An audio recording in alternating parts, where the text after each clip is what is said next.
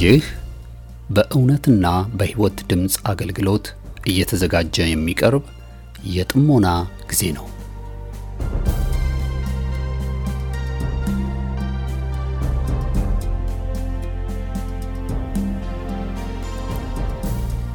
ጥሞና ወይም ተመስጦ በግል የሚደረግ ራስን ውስጥን የመመልከቻና የመመርመሪያ የጸጥታ ጊዜ ነው። ጴጥሮስ በሐዋርያት ሥራ ምዕራፍ 22 ቁጥር 17 ላይ በመቅደስ ስጸልይ ተመስጦ መጣብኝ ብሎ እንደተናገረውና በዚያ በተመስጦ ውስጥ እያለ መንፈስ ቅዱስ በጴጥሮስ ውስጥ የነበረውን የማይፈለገው ማንነት እንደቀየረለት ዛሬም ከዚህ በኋላ በመታደምጡት የጥሞና መልእክት እግዚአብሔር በቃሉ አልፎ እንደሚናገራችሁ ጌታን ተስፋ እናደርጋለን። ቀጣዩን የጥሞና መልእክት በጥሞና ያድምጡ። አሁን ወደ መልእክቱ።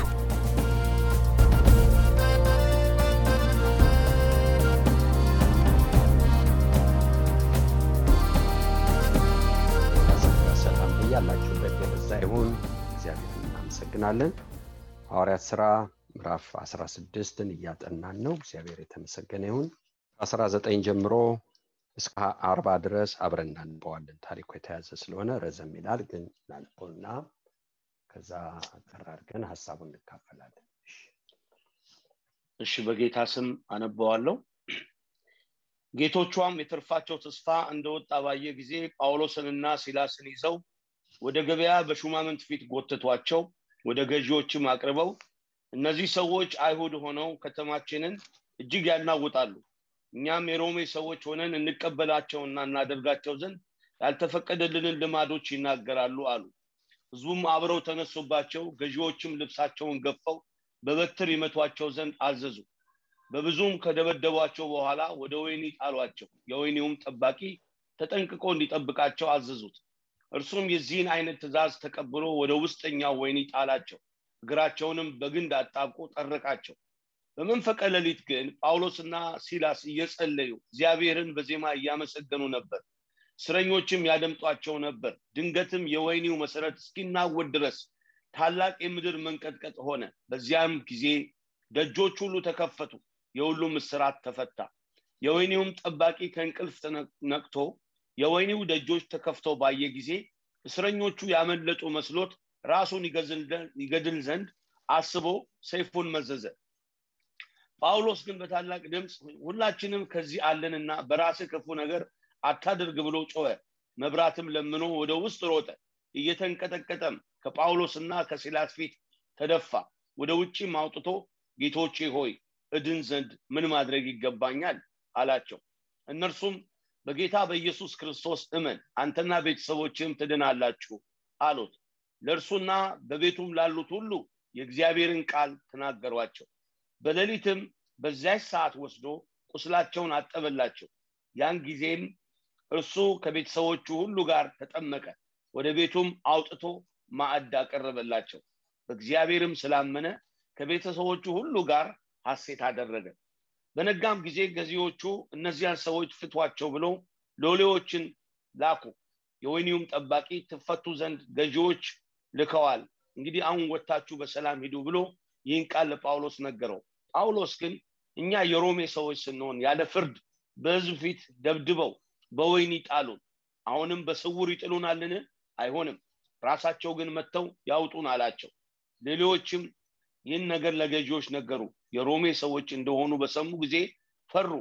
መጥተውም ማልዷቸው አወጧቸው፣ ከከተማም ይወጡ ዘንድ ለመኗቸው። ከወህኒው ወጥተው ወደ ሊዲያ ቤት ገቡ። ወንድሞችንም ባዩ ጊዜ አጽናኗቸውና ሄዱ። እሺ፣ እግዚአብሔርን እጅግ አድርገን እናመሰግናለን።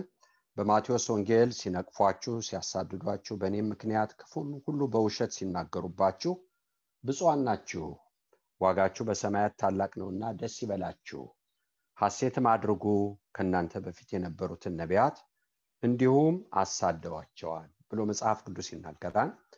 የወንጌልን እውነት ስንኖር በዚህ ምድር ላይ ያለ ስም ያለ ባህሪ አለ። ነገር ግን እግዚአብሔር የተመሰገነ ይሁን፣ ይሄ ባህሪው ነው።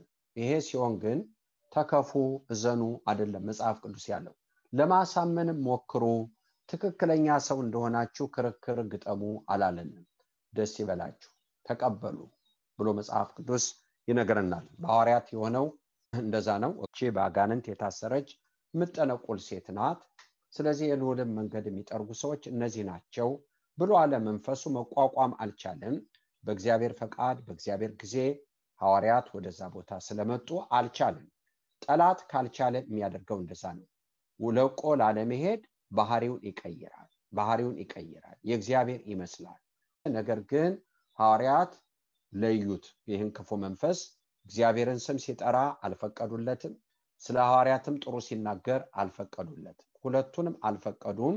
ስለዚህ አስወጡት እና እቺ ሰው በዚህ በጥንቆላው ስራ ትርፍን የምታመጣ ሰራተኛ ወይም ገረድ ስለነበረች ያው ጌቶቿ ተርፋቸው እንደወጣ ባወቁ ጊዜ ከሷ የወጣ መንፈስ ወደ እነሱ መጣ እና ወገኖቼ እነዚህ ሰዎች የሮሜ ሰዎችኛ ሆነን ሳለ ያልተፈቀደውን ነገር እንድናደርግ ግድሉናል አረጉና ፖለቲካ አደረጉ። ምክንያቱም ቀላውዲዮስ ቄሳር አይሁድ ከሮም እንዲወጡ አዟል። እቺ ፊሊፖስ ከተማ መቄዶንያ ደግሞ አሁን የአይሁድ ማነው የሮም ግዛት ናት። በሮም ኮሎኒ ውስጥ ያለች ናት። ስለዚህ አንቲሴሚቲክ አለ፣ ጸረ አይሁድ ሆኗል አካባቢው። ይሄ ነው እንግዲህ በጉለ አይሁድ እንደሆኑ የሚታወቁት ጳውሎስና ሲላስ ናቸው። ሉቃስና ጢሞቴዎስ አይደሉም። 4 ነው። ቲሞ 4 ነው። ጢሞቴዎስ አለ፣ ሉቃስ አለ፣ ሲላስ አለ፣ ጳውሎስ አለ። የታሰሩት ሁለቱ ናቸው። በሌላ አንፃር እያንዳንዱ መከራ የመለኮት ሚሽን አለበት። እህቶችና ወንድሞቼ እያንዳንዱ ችግር የእግዚአብሔር የሆነ ተልኮ አለበት። አዎ እነ ሲድራቅ ሚሳቅ አብድናጎ እሳት ውስጥ ሲገቡ ይሄ ጽናት ውስጣቸው ሲመጣ በእነሱ ጽናት ውስጥ እግዚአብሔር ነበረ። ትንቢት ተነግሯቸው ግቡ ብሎ መንፈስ ቅዱስ ገፍቷቸው አይደለም። ነገር ግን ጽናት ከእግዚአብሔር ነው የመጣው። ለምን? የሚያጸና እግዚአብሔር ነው። ሰው በራሱ ራሱን አያጸናም። የሚያጸናችሁ ከክፉም የሚጠብቃችሁ እግዚአብሔር ነው ተብሏል። ጽኑ ልብ ነበራቸው እነ ሲድራቅ ሚሳቅ አብድናጎ። እኔ ላቆምኩት ምስል ስገዱ የሚል አዋጅ ናቡከደነጾር ባወጀ ጊዜ አንሰግድም፣ ምክንያቱም የኛ አምላክ ያድነናል፣ ባያድነንም አንተ ላቆምከው ምስል አንሰግድም አሉ። በዚህ ጽናት ውስጥ መለኮት ነበር። ጸንተው እንቢ ብለው ተቃውሞ እሳት ውስጥ ሲጣሉ እግዚአብሔር ጉዳይ ነበረው። የነገስታትን አይን መክፈት ነበረበት። የደከሙ አይሁዶችን አይን መክፈት ነበረበት። ልክ ነው። ናቡከደነጾር ዘመን እሳት ነው። ከዚህ በኋላ የሚመጣው ዘመን እሳት ነው። ነገር ግን እኔ እግዚአብሔር አልለወጥም። በእሳት ውስጥ ባለፍ ጊዜ አብሬ ሆናለሁ፣ በውሃ ውስጥ ባለፍ ጊዜ አብሬ ሆናለሁ የሚለውን የኢሳይያስን ትንቢት ከመቶ ምናምን ዓመት በፊት የተተነበየውን እግዚአብሔር በግልጽ እያሳየ ነው። ከህዝቡ ጋር በእሳቱም ውስጥ እንደሚያልፍ ምንም እንደማይሆኑ አሁን እየሆነ ያለውን ማየት ሳይሆን ግራ መጋባት ሳይሆን ነገር ግን አይቻልም በሚባለው ነገር ውስጥ የሚያስችል ለደቂቃ ህዝቡን የማይተው አምላክ እንዳለ በገሃድ ያስረገጠበት ነው። ይሄ ለአይሁድ ብቻ አይደለም፣ ለአሕዛብም ምስክርነት እንዲሆን ሌሎችም ከፍ ያሉ አማልክቶች ዝቅ እንዲሉ ይህ አምላክ ብቻ ከፍ ብሎ እንዲጠራ ናቡከደነጾር ለዓለም ጽፏል። ታዲያ በዚህ ስደት ውስጥ እግዚአብሔር አልነበረም? ነበረ። እነ ጳውሎስ የሮም ዜጎች እኮ በኋላ የተናገሩትን እኛ ሮማዊ ነን እንዴት ያለ ህግ እስር ቤት እንገባለን የሚለውን በምን ምክንያት እንደሆነ አላውቅም። መጀመሪያ አልተጠቀሙበት። መጀመሪያ ይሄን አልተጠቀሙ። ምናልባት ይሄን ያልተጠቀሙት በወንድሞች መካከል እነ ሉቃስና ጢሞቴዎስ ላይ የተለየ ፕሪቪሌጅ እንዳላቸው የተለየ ጥቃሞት እንዳላቸው ላለመግለጽ እንዲመስል ይችላል። ግን ሆኖም ይሄን ሳይጠቀሙ ጉድጓድ ውስጥ ተጣሉ። እዛ ጉድጓድ ውስጥ ያሉት ሞት የሚጠብቃቸው ናቸው። እህቶችና ወንድሞች የእድሜ ልክ እስረኝነት ሮም አያስርም። እድሜ ልክ የሚባል እስር የለም። ወይ የተወሰነ ዓመት ይታሰራል በጉልበት ስራ እየተቀጣ ወገኖቼ፣ ነገር ግን አለበለዚያ መግደል። ስለዚህ እነዚህ ሊገደሉ የተፈረደባቸው ናቸው። ምንድነው የነ ጳውሎስ ሚሽን? እዛ ጉድጓድ ውስጥ ገብተው ተጠርቀው በዚህ ስቃ ውስጥ እያሉ በዜማ እግዚአብሔርን ያመሰግኑ ነበር። እስረኞች ሁሉ ይሰሟቸው ነበር። ምን ማለት ነው? ወንጌል ደረሰ። በጨለማ ላሉት ወንጌል ደረሰ። እግዚአብሔር ሐዋርያትን ያላቸው እንደዛ ነው። ለማዳን ብርሃኑ ሁኑ ብሏቸዋል። እያንዳንዱ መከራ ለማዳን እንድናበራ ነው። ሻማ ሲቃጠል ነው ብርሃን የሚሰጠው። አማኝ ደግሞ ስለ ክርስቶስ በተሰቃየ ቁጥር ብርሃን እየሆነ ይሄዳል። እያበራን ነው የምንሄደው። በጨለማ ላሉት እያበራን፣ በሰፈራችን እያበራን፣ በደላን ጊዜ አይደለም ምናበራው። ስለ ጌታ መከራ በተቀበልን ቁጥር እያበራን እንሄዳለን። በሌሎች ሰዎች ህይወት ውስጥ ለውጥ እያመጣን እንሄዳለን። እነዚህ ሁለት ሰዎች ታስረው ቢቆዝሙ ወገኖች ሆይ ጌታ አልከበረም። ነገር ግን በዘመሩ ጌታን ባመሰገኑ ጊዜ የወንጌል እውነት ለእስረኞች ደረሰ። እስር ቤቱ መሰረት ተናውጧል። አሁን ሰንሰለታቸው ወልቋል። ሮጦ ማምለጥ ይችላሉ። ምን ቢይዛቸው ነው ያላመለጡት? ምን ቢይዛቸው? ስለዚህ ነው ጳውሎስ ያ ሮማዊ ዘበኛ፣ የእስር ቤቱ ዘበኛ፣ ቅርታ ሮማዊ ይሁን አይሁን ግን ግዛቱ የሮም ነው። ነገር ግን ወገኖች ሆይ ራሱን ሊገድል ባሰበ ጊዜ አታድርገዋል። ሁላችንም እዚህ ያለ የጠፋ ሰው የለም። አያችሁ ወገኖች ሆይ ወንጌል የግብረ ገብ ሰው ያደርጋል። ወንጌል በራሳችን እንድንድን በራሳችን ማዳን እንድንጠራ ያደርጋል። በእግዚአብሔር ማዳን እንድንታመን ያደርጋል። እስረኞችም በእግዚአብሔር ማዳን ታመኑ። እስር ቤቱ መሰረት ፈርሷል። መሮጥ ይችላሉ። ግን ይሄ እግዚአብሔር ማዳን አይደለም፣ ራስ ማዳን። የእግዚአብሔር ማዳን ጠበቁ። ስለዚህ ጳውሎስ ክፉ እንዳታደርግ ሁላችን እዚህ ያለ ብሎ ባለው ጊዜ መጥቶ ገባው። እሱ ተንበርክኮ በጣም አስደናቂ ነው፣ ደስ የሚል ታሪክ ነው። እድን ዘንድ ምን ላድርጋለሁ ገብቶታል። ምናልባት ይህን ዜማ የሚሰማውን እንዴት እሱ መች ሰበኩለት ትሉኝ ይሆናል። ለእስረኞች የሚሰማውን ይህም በዜማ የሚሉትን እሱም ሲሰማ ሲጠጣው አምሽቷል። በቀጥታ የመጣው እንዳልጠመቅ የሚከለክለኝ ምን አለ እንዳለ ኢትዮጵያዊ ጃንደረባ በፊልጶስ ወንጌል ከደረሰው ከኋላ ውሃ ላይ ሲደርሱ እንዳልጠመቅ የሚከለክለኝ ምን አለ ብሎ ጠየቀ። ጌታ ኢየሱስን ክርስቶስ የእግዚአብሔር ልጅ እንደሆነ በልብ ብታምን ተፈቅዶልሃል አለው ፊልጶስ። ይሄም ወገኖች ሆይ ልክ እንዲህ ሲለው እንድድን ምን ላድርግ? ስለዚህ ወንጌል ደርሶታል። ክብር ለጌታ ይሁን። አሜን። አንተና ቤተሰቦቼ ትድናላችሁ። ያንን ዕለት ያን ጊዜ ከቤተሰቦቹ ጋር አምኖ ተጠመቀ። ቁስላቸውን አጠበ። ወንድም ሆነ፣ ብራዘር ሆነ። የምንጠላም የምንጠላላም ይላል። ነገር ግን ከዚህ አውጥቶ ወንድምና እህት ቤተሰብ የሚያደርግ ወንጌል ብቻ ነው።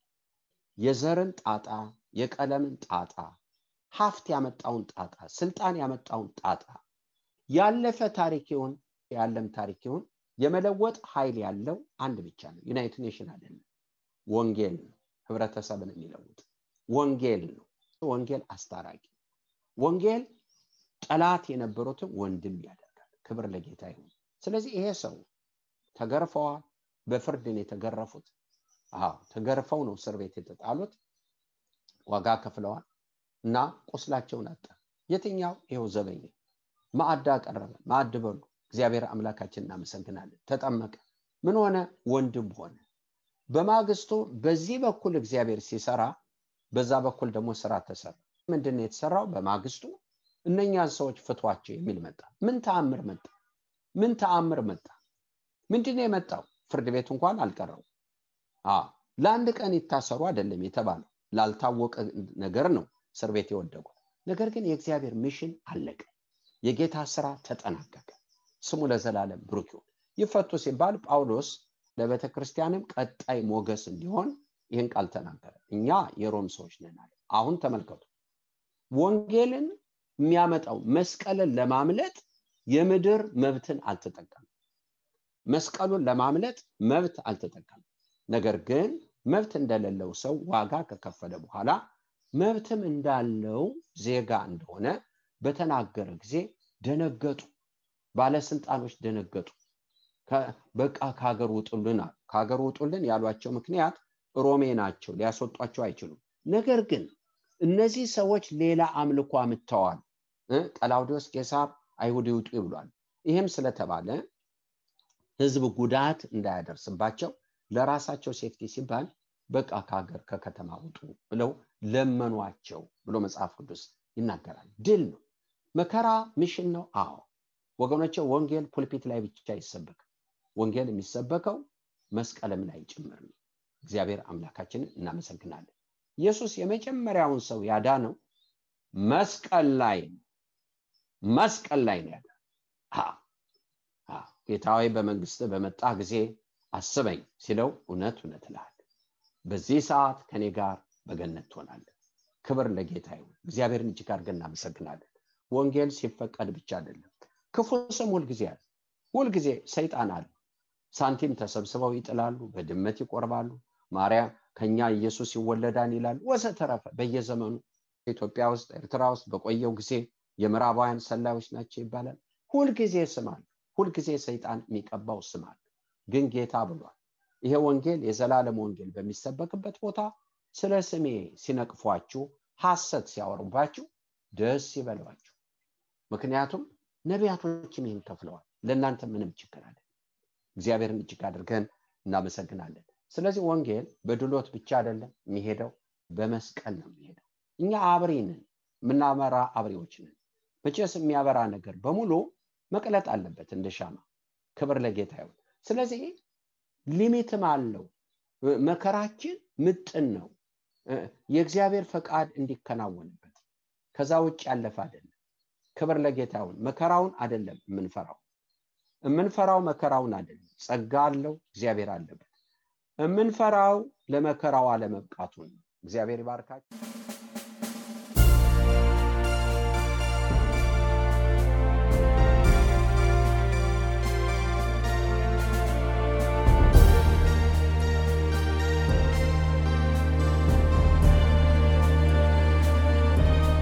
እስካሁን ስታደምጡት በነበረው የጥሞና መልእክት ለሕይወታችሁ የሚጠቅም ለነፍሳችሁ መብልን ከቃሉ እንዳገኛችሁ ተስፋ እናደርጋለን።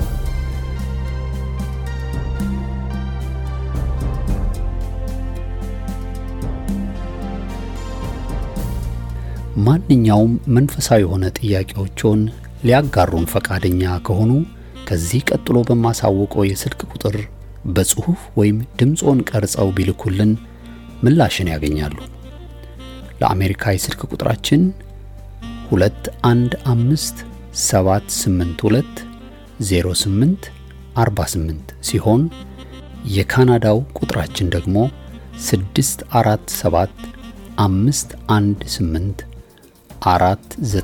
647-518-4919 ነው። የእውነትና የሕይወት ድምጽ አገልግሎት። የእግዚአብሔር ጸጋ ለሁላችንም ይብዛልን። አሜን።